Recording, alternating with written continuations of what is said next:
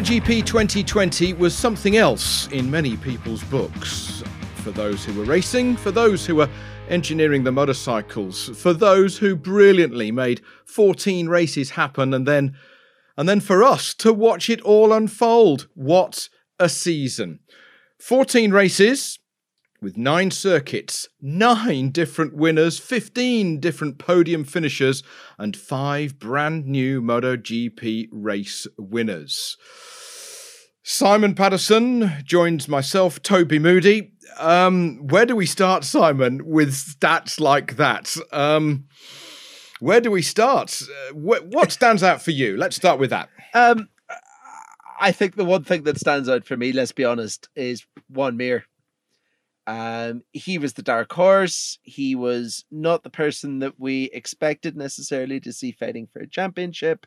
And he had a hell of a year on a bike that is vastly improved from previous, surrounded by a team that just works.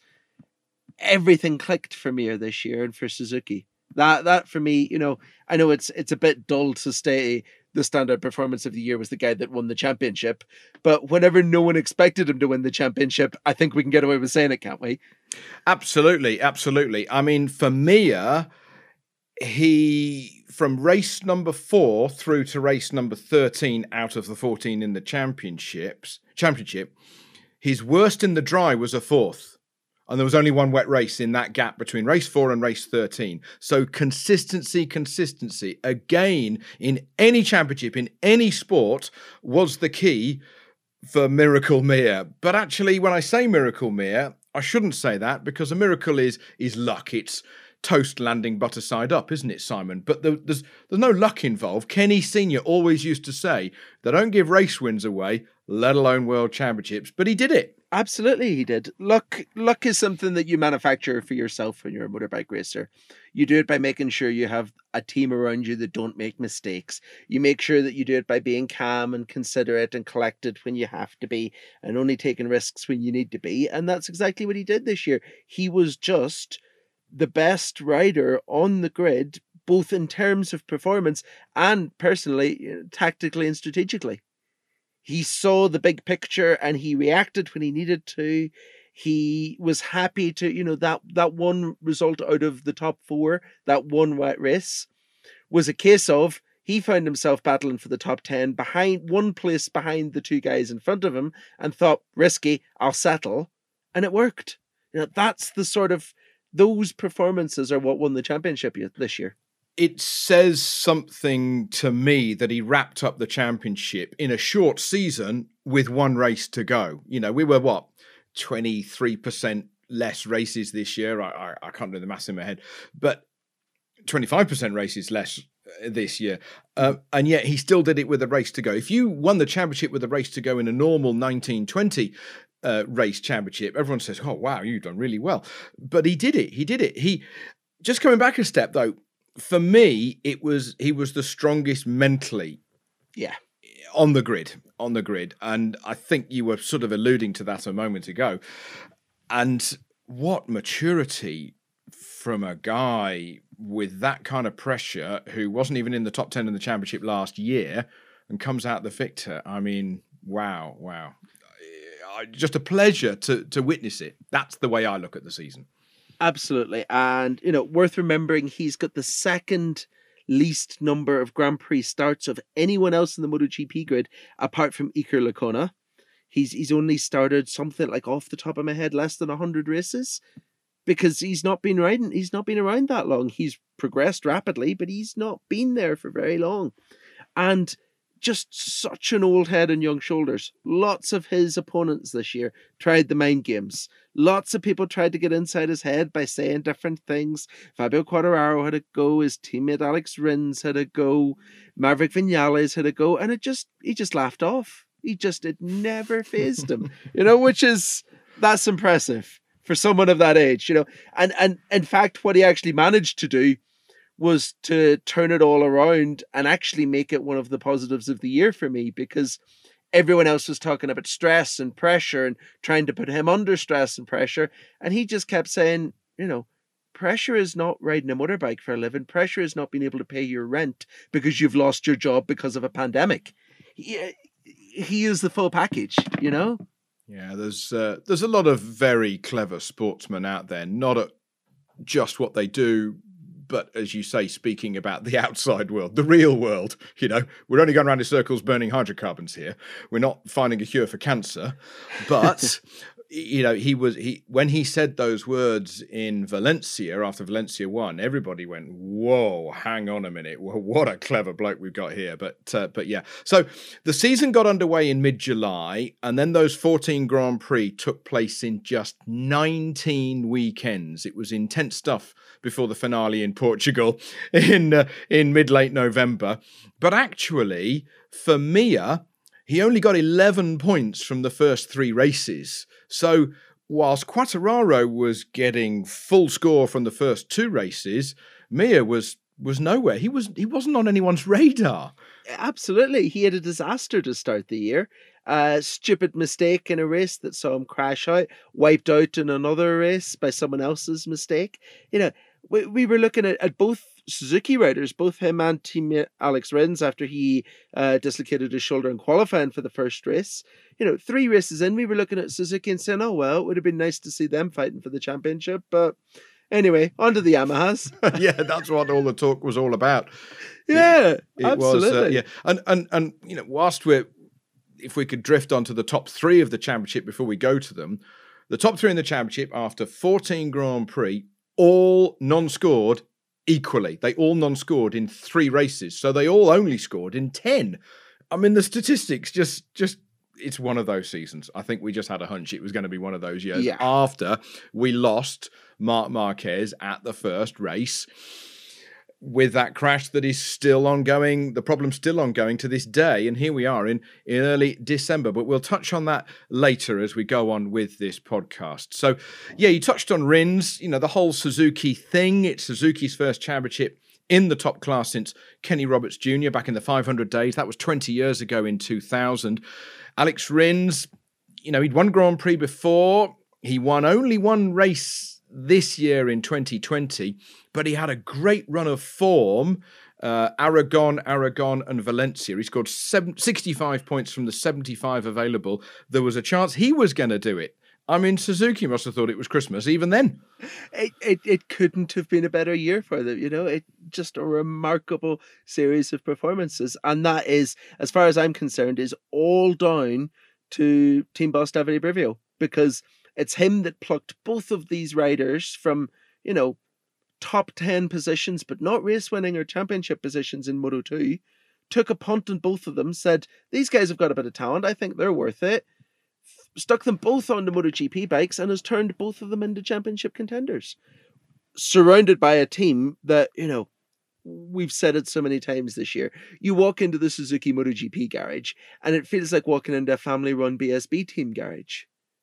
The atmosphere, the friendliness, the joking around, it's amazing. They've got such a good atmosphere. Yeah, you don't need, you only need a couple of bad apples in a team, and then all the atmosphere is all a bit edgy. And I know what you mean about atmosphere. You know, for me, you know, Red Bull Yamaha was always a great kind of atmosphere. And, you know, we were quite lucky as journalists to be able to walk into garages, in the old days that was, walk into garages and get a vibe and a feel for what's going on. Team Roberts was the same. It was a good, happy place. Of course, there's hard work going on. Of course, there's furrowed brows and the odd raised word, but it's a good atmosphere, and that's what you touch on. Brivio, of course, he's done Yamaha, he's done Ducati, he's brought it to Suzuki, and as you say, he's had the wherewithal to stay with Rins, who was 4th last year in the championship, Mir, who was 12th last year in the championship. There's not, well, he is the most experienced team bloke of that gravity in the paddock, full stop. Yeah. There are others who have been there as long as him, but there's no one that has done it for as many manufacturers or as successfully. It's, you know, and yeah, the work he has done, the people he has assembled around him, is perfect. You know, it's like you say, of course there's hard work that goes into it. Of course there is. But ask anyone in the world. It's easier to work hard whenever you love going to work. Oh, yeah. And that's what it all comes down to at Suzuki. So there we were at the beginning of the year, mid-July, a boiling hot Jerez. You were outside the circuit. Journalists weren't quite yet allowed in, but it was track temperature 64 degrees at one point, 10 degrees warmer than Sepang, which is just nuts. These riders, they are something else. They train hard. They are programmed just to do these races throughout the year. That is their job. They're paid handsomely to do it, but they were getting off the motorcycles going, whoa, this is too much. I'm struggling to remember the last few laps of the race. I'm struggling. I've completed. But Quartararo won the two of them. He led the championship after those two Grand Prix victories, and then he had a bit of a dip.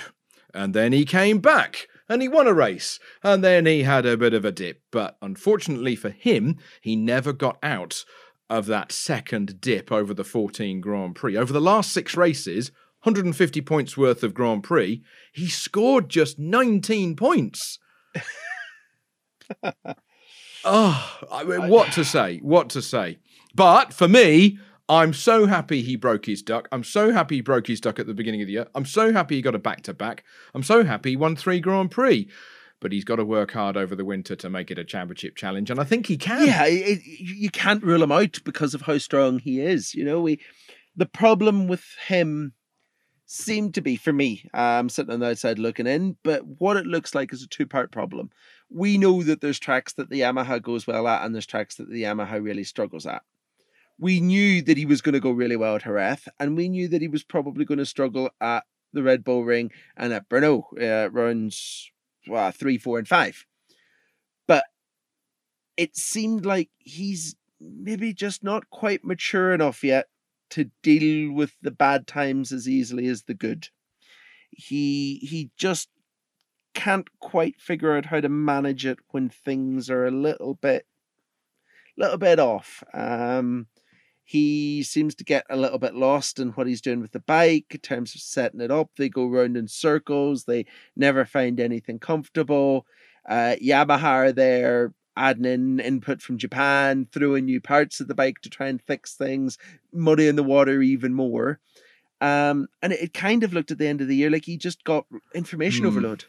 But at least he recognised it towards the end of the year and said, I'm going to have somebody give me the mental help, because he's 21, 22. Yes. So, yeah, he's all right. He's got the speed. Easier to go a notch slower than try and go a notch faster and put yourself in hospital. So, absolutely. And things will be very different next year in the factory team with even more resources, with him steering the direction of the bike more. It'll be easier next year, not harder, you'd think. Let's see after this year. I know what you're saying, though. I totally understand what you're saying. Yes, whenever you say works team or full factory, you go, oh, it's got to be quicker. But there's this weird conundrum that we've got with the Sepang Petronas Yamaha squad that's seen them come away with 6 victories alone out of 14 Grand Prix. So on the other side of the garage, Morbidelli did get second in the championship. He was only 13 points back of Joan Mir. That's a 4th place in a Grand Prix, 13 points. It's the second place he lost when his engine exactly. blew up at Jerez. Exactly. Lots of maybes. But, the 3 wins at 3 different tracks, but his off days, unfortunately, meant that he was absolutely nowhere. And what we said at the top of the broadcast, Mir had less off days. He had less victories than Morbidelli, but it's great to see that Morbidelli was there. He's a great ambassador for the sport. It's great that a VR46 Academy person has come through from the bottom all the way through to nearly winning a championship, let alone Grand Prix. The world is his oyster at the moment, and another potential world champion in the next 10 years with Morbi. Absolutely. And the benefit he has at Petronas Yamaha is he's not on a bike that's changing all the time.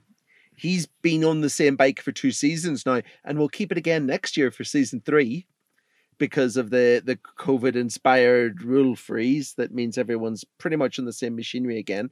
And he's got this guy sitting in the corner of his garage who has more Yamaha information hidden away in his brain than probably most of the young Japanese engineers working on the Yamaha project back in Iwata in the shape of Ramon Furcada. Furcada to me is the key piece to the entire Morbidelli puzzle. They're such like-minded characters. They're very slow. They're very deliberate. They seem to just work very well together. They never make big changes in the bike. Everything that, sometimes riders will have crazy ideas and say, we need to turn this upside down and see what happens. And Ramon will just think back and say, no, I did that in 2015 with Jorge Lorenzo. It doesn't work. All of that information is it was just the perfect storm for them this year. Unfortunately, a couple of bad days, like you say, just took the edge off the championship campaign. But, he's a happy man with his season's performances. He vastly outperformed his own expectations. And he's another one who, for me, has the best chance he'll ever have next year of being a championship contender. It's as if they're quite un-Latin, isn't it? Yeah. There's a certain amount of Teutonic logic applied to the way that garage works. I think... half Brazilian, half Italian, and then Ramon Furcada, Spanish as they come. No. Actually, not as Spanish as they come. Catalan as they come. Oh dear. International relations going wrong with that comment. All you have to do is follow Ramon on Twitter to realise where his political allegiances lie. Yeah, true enough. True enough. Yes, apologies. But but actually quite calm. And they're not doing a windmill, as I would say, waving their arms around the place. And that's all part of the key. Right people in the right seats, and you put them together, and whoa, look what you can do.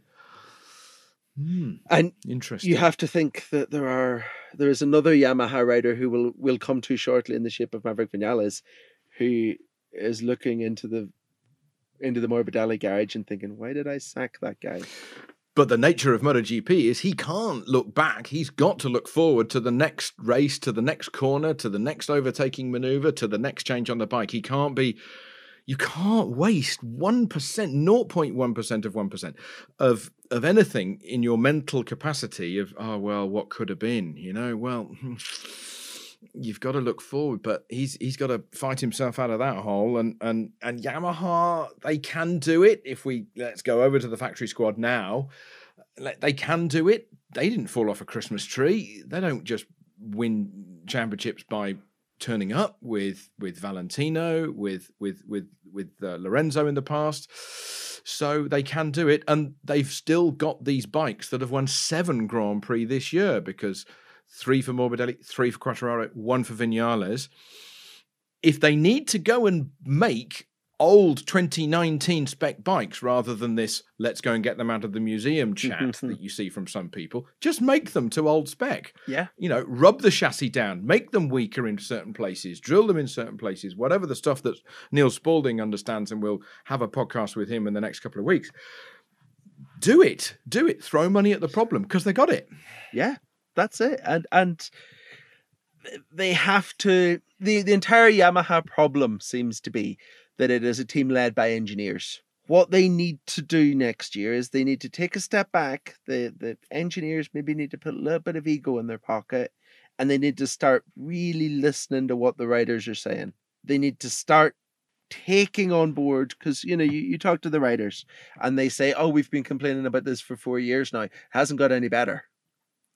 Which to me only means that someone's not paying enough attention to them. At the end of the day, it is a team sport. It is a huge amount of effort, thousands upon thousands of man hours to get a MotoGP bike on the grid. But there's still only one guy sitting on top of it.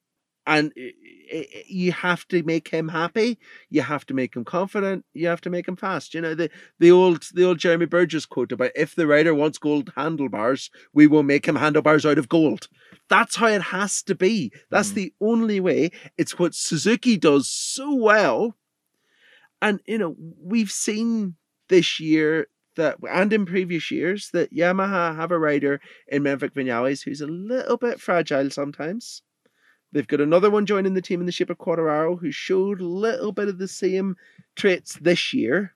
They have to start making the riders feel like everything is built for them. It happened to Morbidelli at Aragon. You know, he felt as if he was floating. He felt as if he was mentally in another world. The race just went click, click, click, and I'd won it. He said it was weird. It was spooky. I was immortal. I could walk on water. It was like Ayrton Senna at Monaco back in 88. It was this weird kind of stuff. And every sportsman has that now and again. Whether or not it's amateur sports, whether or not it's professional sport. I've had it in amateur sport. I've turned up and I've said, I'm going to win today. And then you go, how dare you say that to yourself? Because that's arrogant. But the fine line between confidence, uber confidence, and arrogance is wafer thin. It's microscopically thin. But Morbidelli had it that day, and he just ran away with it, didn't he? So absolutely. As you say, if they want yellow foot pegs, if they want pink chairs in the garage, give it to them. Because the thing that matters is the sheet with number 25 by your name, because that's 25 points for the victory. Of course, of course. So yeah, they've got to fight themselves out of that, Yamaha. But good angle to say that they've got to, as we've touched in the podcast before, and what I've said, stop sticking to the plan. Don't stick to the plan. Oh yeah, well we've got a plan. Yeah, but that might have worked at the beginning, but it's now snowing on that road and we've got to go a different route to get round the mountain. So let's go round this other way and we'll get to the destination quicker rather than getting stuck in the snow. No, we've got to go this way. We've got to go into the snowdrift. Donk, car gets stuck. You know, that's the kind of mentality that some of these factories have. But the mentality has got to change also at Ducati. You know, there was Dovizioso. He was my championship favourite when Marquez crashed out at the first Grand Prix. And I said publicly, right, it's down to Dovizioso. He's got the maturity. He's got the experience. And if Ducati slap themselves around the chops and say, right, guys, don't mess this up, they can win the championship. But they did. And for me, that was the shock of the year. I've said it before. I've got a bit of a soft spot for Ducati. They're the two-wheeled Ferrari. They've got the stylish way of doing things. Everybody's got a stylish way in a different way. But arguably, he didn't lose it, but Ducati did. How do you view it? Oh, see, I disagree with you there. For 3 years now, we've been listening to Andrea Dovizioso saying the Ducati doesn't turn in the middle of the corner. Ducati need to fix this problem. The bike doesn't turn in the middle of the corner. And Gigi Dall'Igna has said, well, that's the Ducati. It's long, it's slow, it's fast. It's not going to do everything perfectly because no bike can. You're always going to be weak there. You have to adapt yourself to the bike. And Dovi has continued to complain about the bike not turning in the middle of the corners. This year, we got a new Michelin rear tyre that was a huge improvement on the previous one, far grippier. But Ducati rely on the rear tyre being not so grippy so that they can use the back brake, bounce the corner around, or the bike around the corner, skid it around, and get in the gas quicker. Very quickly, Jack Miller and Pecco Bagnaia in particular realised how they had to change their riding style to get around the problem with the new tyre was causing for the bike, whereas Dovi spent the year saying Ducati need to fix this problem. But, being devil's advocate, you just said that about Yamaha. You said that the team don't listen to the riders, so... But the difference is, Yamaha have 3 riders saying the exact same thing on the same bike. Ducati have 1 rider saying Ducati need to fix, and a lot of kids getting on with the job. Okay, granted. If every Ducati rider was in agreement with Dovi, you would say, yes, it's Ducati's job to fix it. But for me, Miller and Bagnaia showed him up this year. Hell, sometimes Johan Zarco showed him up this year. Very true. No one expected we'd be saying that. Yeah, you know? Very true. Dovizioso, he finished every single race less one when he was knocked off at Barcelona. That was just a racing incident. He had a fantastic victory at Austria 1, but he had, for me, too many 6th, too many 7th, too many 8ths. And that's what faded away for him. And when I say faded away, he's 4th in the championship, but he's 36 points back of Joan Mir. I suppose they wore each other out, didn't they? Dovi's problem has always been that, He has fought Marc Marquez to the championship for the previous 3 seasons. Mean feat. No, not at all. He's done that by being incredibly fast sometimes. But last year, Marc Marquez's worst finish of the season was second. When Marc has a bad day, he finishes on the podium instead of on the top step of the podium. When Dovey has a great day, no one can touch him in the race. But when he has a bad day, he's top 10. That's always been his issue. That's always been his problem whenever it comes to these last few years in the Ducati. And the problem is this year, pretty much every race is a bad day. I mean, what you say about Marquez, just going off on a tangent, a bad day second, that's Lewis Hamilton. Yeah. It's just an incredible run. Except it's Lewis Hamilton in a Williams, based on what we know about the 2020 Honda. Yeah. And I love Williams to bits, but you're right. Yeah. I mean, it's a shame for Dovizioso that he's going to stand down. It's been a sour end. It's been a sad end. Do I have a bit of a soft spot for Dovey? Yeah, because he's a cool character, not in a kind of Instagram kind of way, but he's cool. He's calm. He's not a shouter. Again, he's unstereotypically Italian. Yes. And, he won a 125 championship. I commentated on all those years. He knocked on the door of a 250 championship.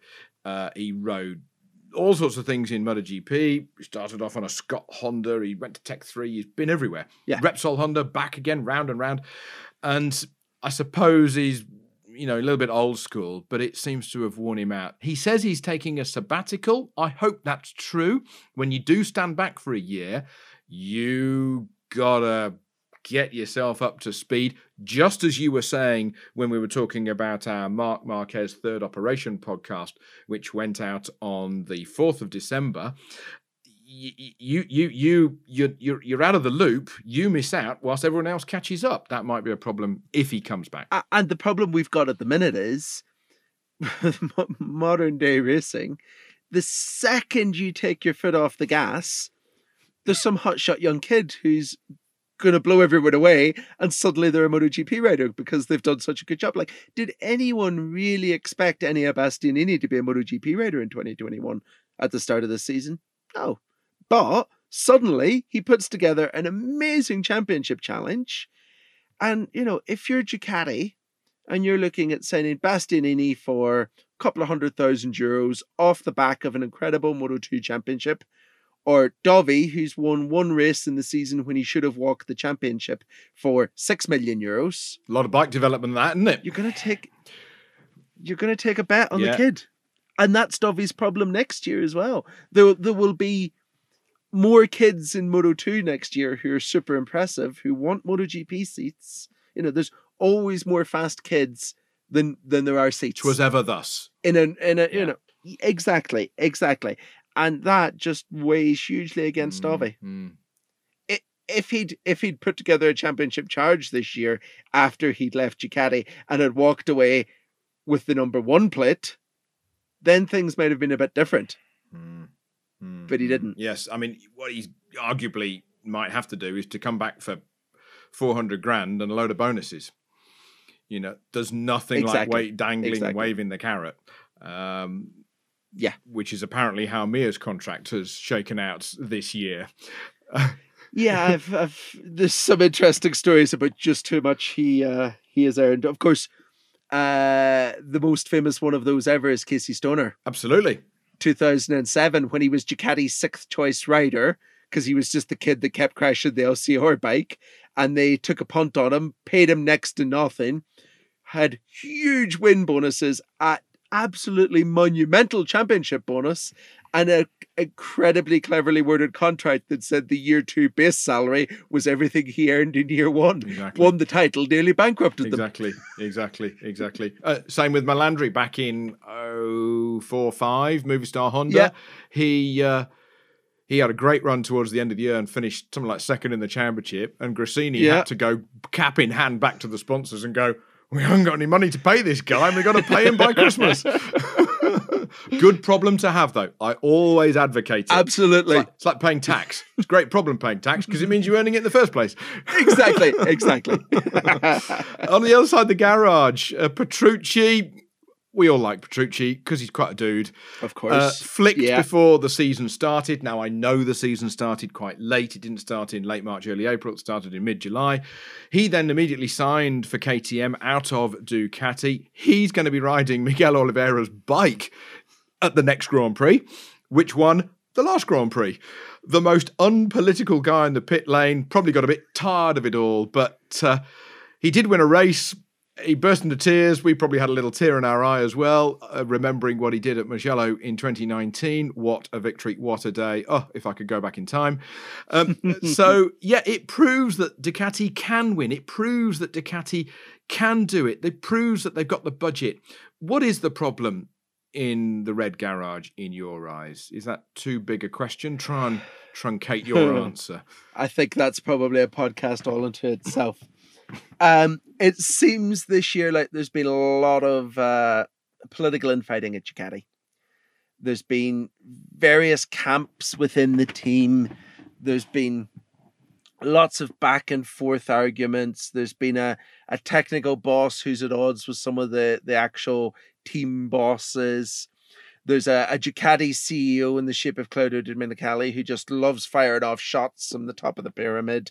You know, let's not forget, it was Claudio Domenicali's words that cost them Jorge Lorenzo because of stupid things he said. So the whole team is just, I don't want to say it's a mess because that's harsh, but it's a difficult environment. And I think what we saw with Petrucci this year is that he is such a nice guy, such an apolitical guy, that he just got so demoralized by all the crap that was going on around him that he just lost motivation, coupled with the fact that they'd sacked him before the start of the season and everything else. You know, I think he didn't want to be there, and his results reflected that.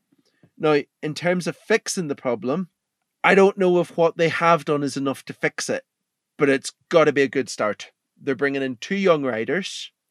They're bringing in 2 loud, opinionated young riders. You know, Andrea Dovizioso might have got bad-tempered and grumpy whenever someone told him he wasn't good enough. Jack Miller might swing at them. Oh, quite. So, you know, maybe that's the best thing that camp needed. Maybe that's exactly what it needs. It needs that young, fiery burst of enthusiasm coming in next year. I hope it does, because I want to see them back at the front. I want to see Jack and Pecco fighting for wins, but only time will tell. But I don't think it's a problem with the riders, and I don't think it's a problem with the bike. And Miller getting fired up is a different kind of fired up that Stoner used to get. So, you know, there's a different way. So that'll be interesting. That'll be very interesting. Debut win for KTM in 2020. Debut win for a couple of riders as well. Brad Binder won the 3rd round of the championship at Brno. Oliveira won in Austria and at Portugal. A first win for Tech 3 in the big class, and then they go and get 2 Grand Prix victories. It couldn't have gone any better for the Austrians in 2020, and only their 4th season in the big class. Now, that's a great thing for 2020. It's a great thing for leaning on the bar on Sunday night and getting a few beers in. Now the pressure's on. Are they championship contenders? Ooh. Have they made a rod for their own back? I don't think they're championship contenders just yet. I think the manic season that is 2020 maybe changed things. Yeah, just a little bit. The only I'll go with that. KTM win you'd look at this year and say, "Pwah," was Miguel Oliveira's win at the final round of the year. Now, if they'd won just the final round of the year, would we be looking at them next year, minus Paul Espargaro, who's been there for all the time of the project developing it, thinking, are KTM championship title contenders? And we would probably say, no, not yet. The year after they will be. So I think you almost need to take those 2 slightly weird wins out of contention a little bit. You have to remember that they've got quite a young rider lineup next year. And yeah, they'll win races next year. For sure, they'll win races again. I'm really excited to to see Binder and Oliveira working together. I think they're going to be a really strong pairing because they're already very, well, they've very been close. in the same team before. They've been teammates in the past. Exactly. So the two of them will be a great pairing next year. But yeah, I think there's still a little bit of work to do. You know, they've got a little bit of that Ducati problem of when they're great, and when they're bad, they're nowhere. So until they're consistently fast everywhere, it's hard to call them championship contenders. But it's coming. It is coming. It'll be very interesting to see how that one pans out. Late on in this podcast to mention Honda, because it didn't really happen for them in LAM. What does LAM mean? Life after Marc Marquez.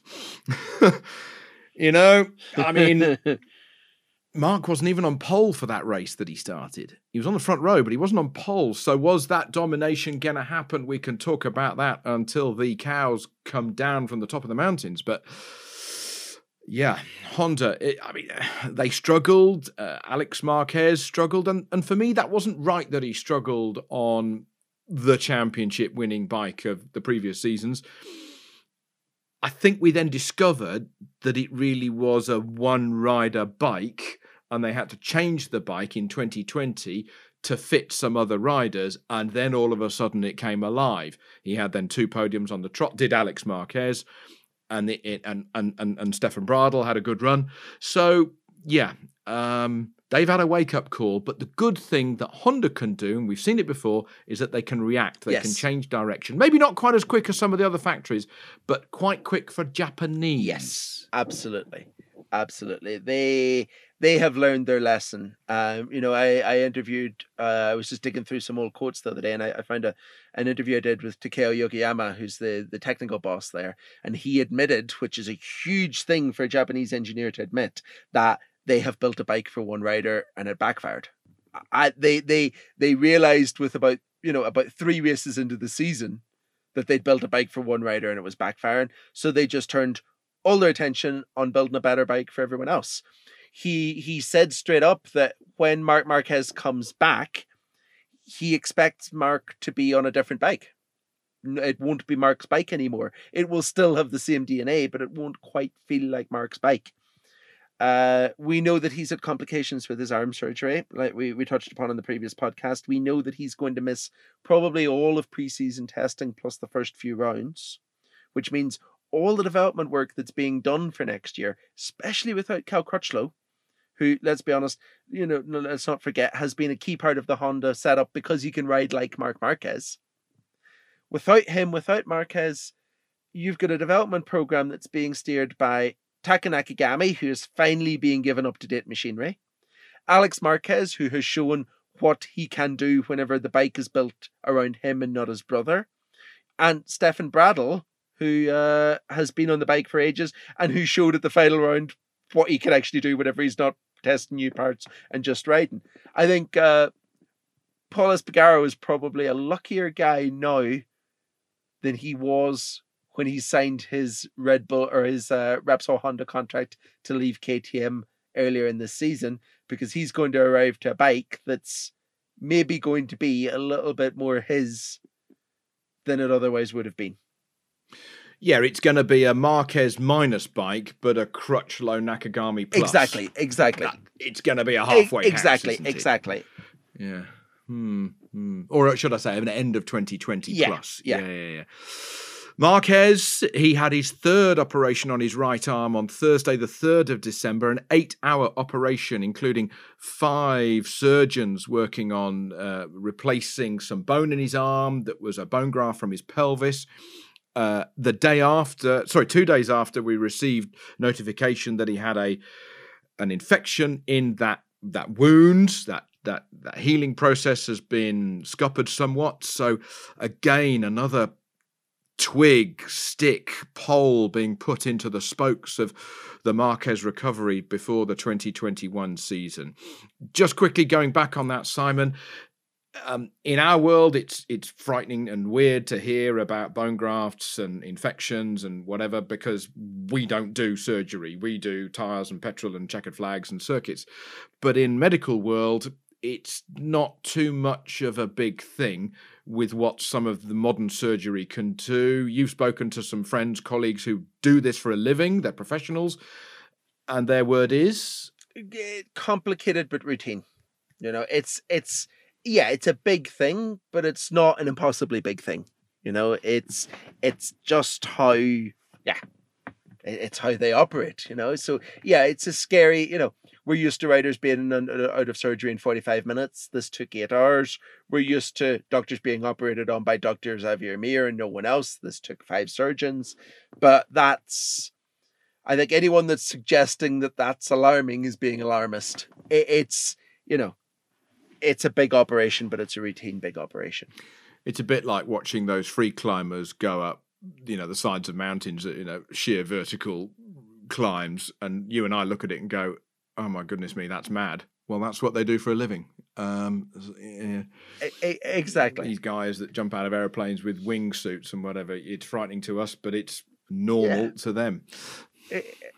Exactly. It's routine.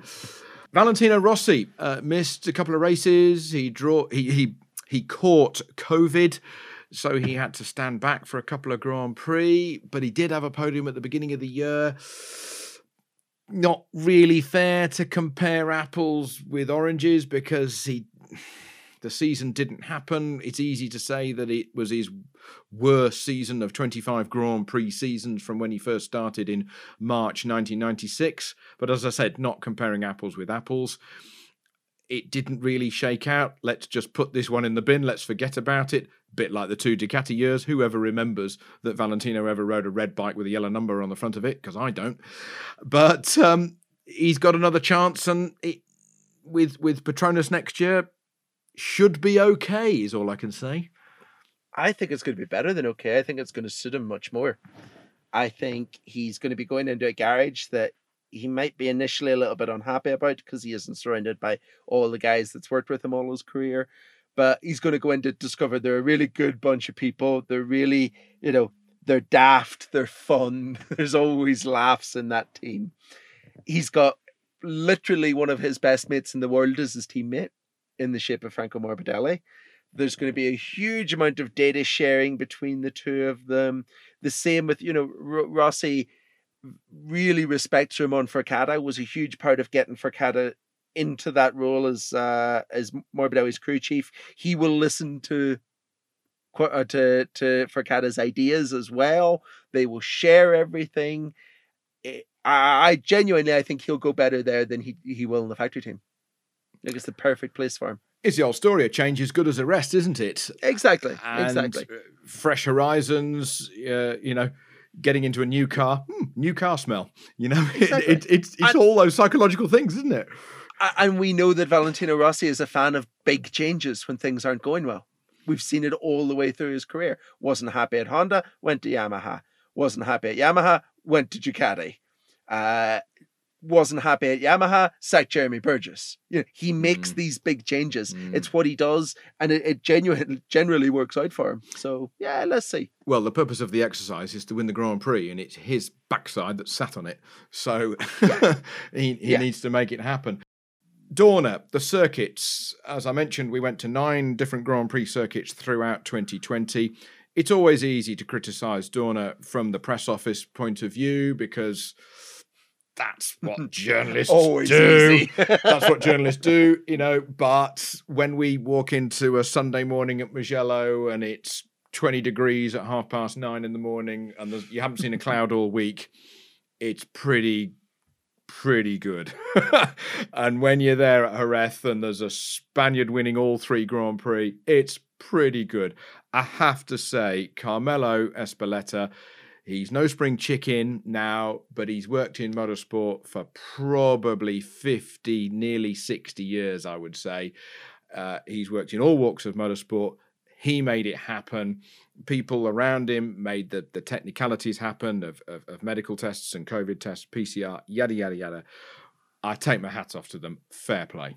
Yeah, I couldn't agree more. Well, yeah, no, I couldn't agree more. They of course, there's always things to criticize, but by and large, this year run far better than I expected it to run. there was lapses, there was mistakes made, there was missteps, but we were operating in a completely new environment. So you kind of have to put all that aside and say, you know what, we ran 15 races, because let's not forget, we did actually find a way to win one a Moto2 and Moto3 race at the start of the year too. They put in place a protocol. They, by and large, the whole paddock adhered to the protocol. By and large, the whole paddock were careful. Everyone was subjected to, violent nasal attacks on an almost daily basis at some point to make sure that they were fit and healthy. I was chatting to Jorge Martin the other day. I bumped into him and he was telling me he's had 35 nasal swabs this year. But, that's the price that everyone paid, and we got a championship out of it. Everyone made it happen. Sure, it's been difficult for you. You've been to 60%, 70% of the Grand Prix actually in the circuit. Yeah. But to be fair to Dorna, their primary objective, as it always is, but particularly this year, is to make the race happen and get it televised. It's the TV viewers, me at home, because I was unable to go to any Grand Prix, me at home, to watch Friday morning to Sunday afternoon at 3:00. And everybody the world over got that, whether or not it's through the Dorna app, whether or not it's through the TV stations in whichever country, they made 14 Grand Prix happen. I thought that the last race really wasn't going to happen until about a week to go. I thought that there'd be a couple of Grand Prix drop out in the middle, but they made it happen. The politics involved with local government, somebody had to pay for those Grand Prix because those Grand Prix circuits didn't get any money back from people going through the door, which is how it all works. There was a huge piece of the puzzle removed from the financial model of running a sport this year. Somebody's had to pay for it. Dorna are going to lose huge money. It's just how less they can lose, but they satisfied TV contracts and such like. Because if they have to start paying TV people back, oh dear, that might be too much of a financial bite out of the apple for it to survive. But they did it, and yeah, I take my hat off. Not easy at all. I always make this argument in the context of Silverstone. Silverstone is not the favourite circuit of many a British fan, but they sell 50,000 tickets every year for the MotoGP race there. However, Silverstone makes for spectacular MotoGP racing on TV, and there's 250 million people watching at home. Exactly. TV is king. That is how sport works these days. TV is king. I've had an expression for 25 years from when I first went into a professional TV commentary box, which is TV is king. No sponsors, no TV, no sponsors, Club Motorsport. That's it. It's that simple. I can say it in 5 seconds. And the sponsors need to be on the back. Yeah, Red Bull, Repsol, Monster Energy, Yamaha, you name them. If there's no TV, well, let's all go to Mallory on a wet Saturday morning in late November, So it is spectacular. Coming to the Silverstone thing, they didn't make money when we first went to Silverstone in 2010. So they turned around and they said, we're not making any money. Here are our books. And Dorna said, oh, well, tough. This is our fee. And so Silverstone said, right, well, it's not a problem. We just won't put a race on. Oh, well, I can't go anywhere else because I can't go to Donington because they were digging it up with Simon Gillette and all that stuff. And they can't go anywhere else. But they all worked it out, and we've continued to have a race at Silverstone Bar for this year, which wasn't anybody's fault. So, no, fair play. I, for one, think they should have went to Alton. I never thought of that one. Yeah, normally everyone says Cadwell. Cal Crutchlow agrees. Oh, of course he would. Anyway, what's your major memory of 2020? What are you going to take away and always go, oh, it was that? Ooh, to be completely honest, the one thing I'm going to take away from this year is how tough it was. It was a complete drag. Normally we do, you know yourself, you've done it many a time. We do 3 races at the end of the season, back to back in Asia, and everyone comes back from it, and everyone gets sick, and everyone is tired, and everyone is grumpy, and teams are falling out with each other. We did that 4 times this year. it was just, people. But if I could interrupt, you are going to Grand Prix circuits and you are doing things that is pretty special, for sure. Simon. Don't get me wrong. Yeah. I am well aware of that. And I'm in a pretty unique position compared to a lot of other people. But, there are Japanese engineers and Australian mechanics who spent 5 months in Europe without seeing their families. There are people who were going home and sleeping in a separate bedroom in the house because they couldn't go and see their wife because they had to self-isolate. It was a tough year for a lot of people. And, no one is complaining about it. No one, we got it done. It's the job. Everyone got it done. But it will be, I think, for the people that were in the paddock this year, that will be the main takeaway for this season. So what's your, oh my goodness me, that was a mega moment? Ooh. Which was really the question I asked. never give me an opportunity to complain. It'll always backfire on you. Right, okay. So what's your mega moment? It was awesome seeing Suzuki doing so well this year. After race 2 in Valencia, we were all in a little media center where we weren't allowed to leave. We had to stay locked in it. We weren't allowed to go to the paddock, anything like that. And about 6 o'clock, the door burst open and Davide Brivio walked in with his hands held above his head, obviously a few beverages in already, with his championship win t-shirt on and it's sticky to touch from champagne. And stood and chatted to us for 30 minutes. And just seeing that emotion, Davide is not an atypical Italian. He is as stereotypical as they come. He wears his heart in his sleeve. And he was just to see that emotion was just, that was great. It personified the entire Suzuki experience of the year. To see just how happy he was and how happy his team were. And, there was a couple of races this year where you'd be sitting in the media center up above the garages, wherever they had us locked away at 4:30, 5 o'clock in the afternoon. And you'd hear the chanting starting from the Suzuki garage as whatever rider had been on the podium had finally got back after doing the press conference, and they just went mental.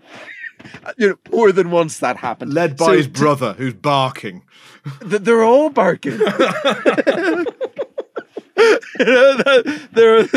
They've got such a good bunch in there, and they still know how to have fun. They still know how to enjoy themselves. And that for me, to see that, to kind of get not as up close and personal as we normally would in a championship year, but to see that, to see how much it meant to them. Because Marquez celebrates when he wins a championship. Of course he does. It's a huge achievement, but it's kind of got formulaic. I love the last 2 years we've seen Marquez with huge stage productions where he's like playing bowls or hitting things with a hammer. Computer games. Exactly. This year we had Mir and his mates and Tito Rabat at the side of the track putting on t-shirts. Proper old school. It was proper old school. It was like a BSB win celebration. Yeah. So just to see that sort of the rawness of the emotion that went with the success, that was pretty cool. For me, it was the knowing that this was I call it the 2000 year.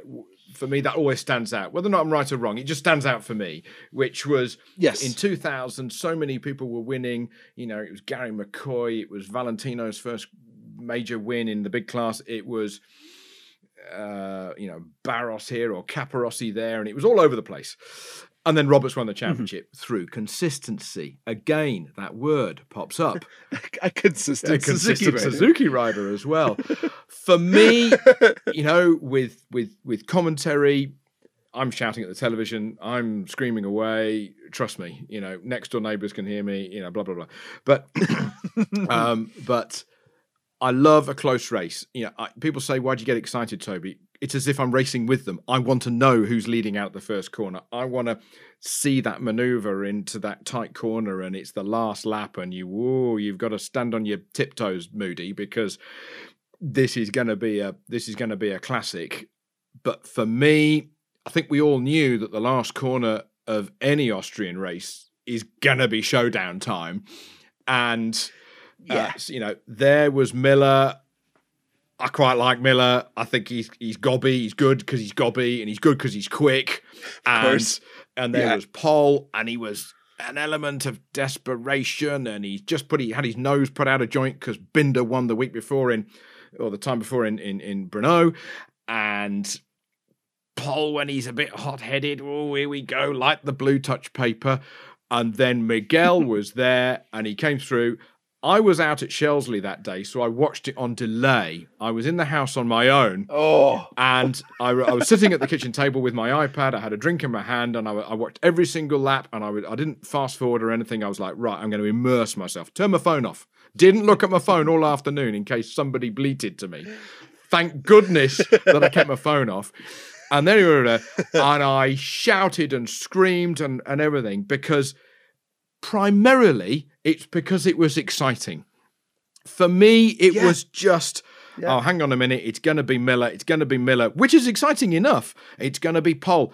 Hang on a minute, where's he come from? Who's that guy? Did that just happen? And for me, I've worked alongside him. I like his style. I think he's gobby as well. He can bite back. He can answer back, can't he, Miguel? Yeah. He's proved that. He's done that a few times this year. He'd had a tiff with Espargaro in the previous race. So that for me was just wow. I was shouting, I was screaming, I was texting my friends who were in the team. I was texting KTM management, who I've been lucky to work alongside. I was so happy. And it was midnight and I was still texting them. I just thought it was fantastic. That for me was the highlight of the year.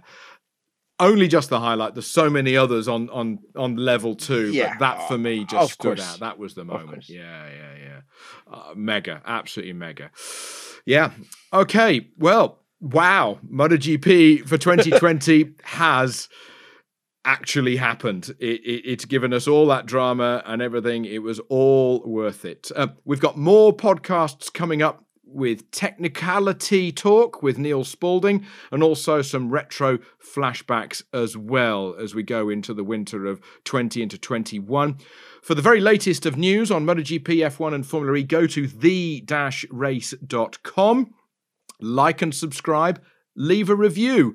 Tell us what you think of these chats between myself, Toby Moody, and Simon Patterson. Let us know. Simon, thank you very much. Pleasure as always. And in the meantime, from myself, Toby Moody, and all of the crew at The Race, bye for now.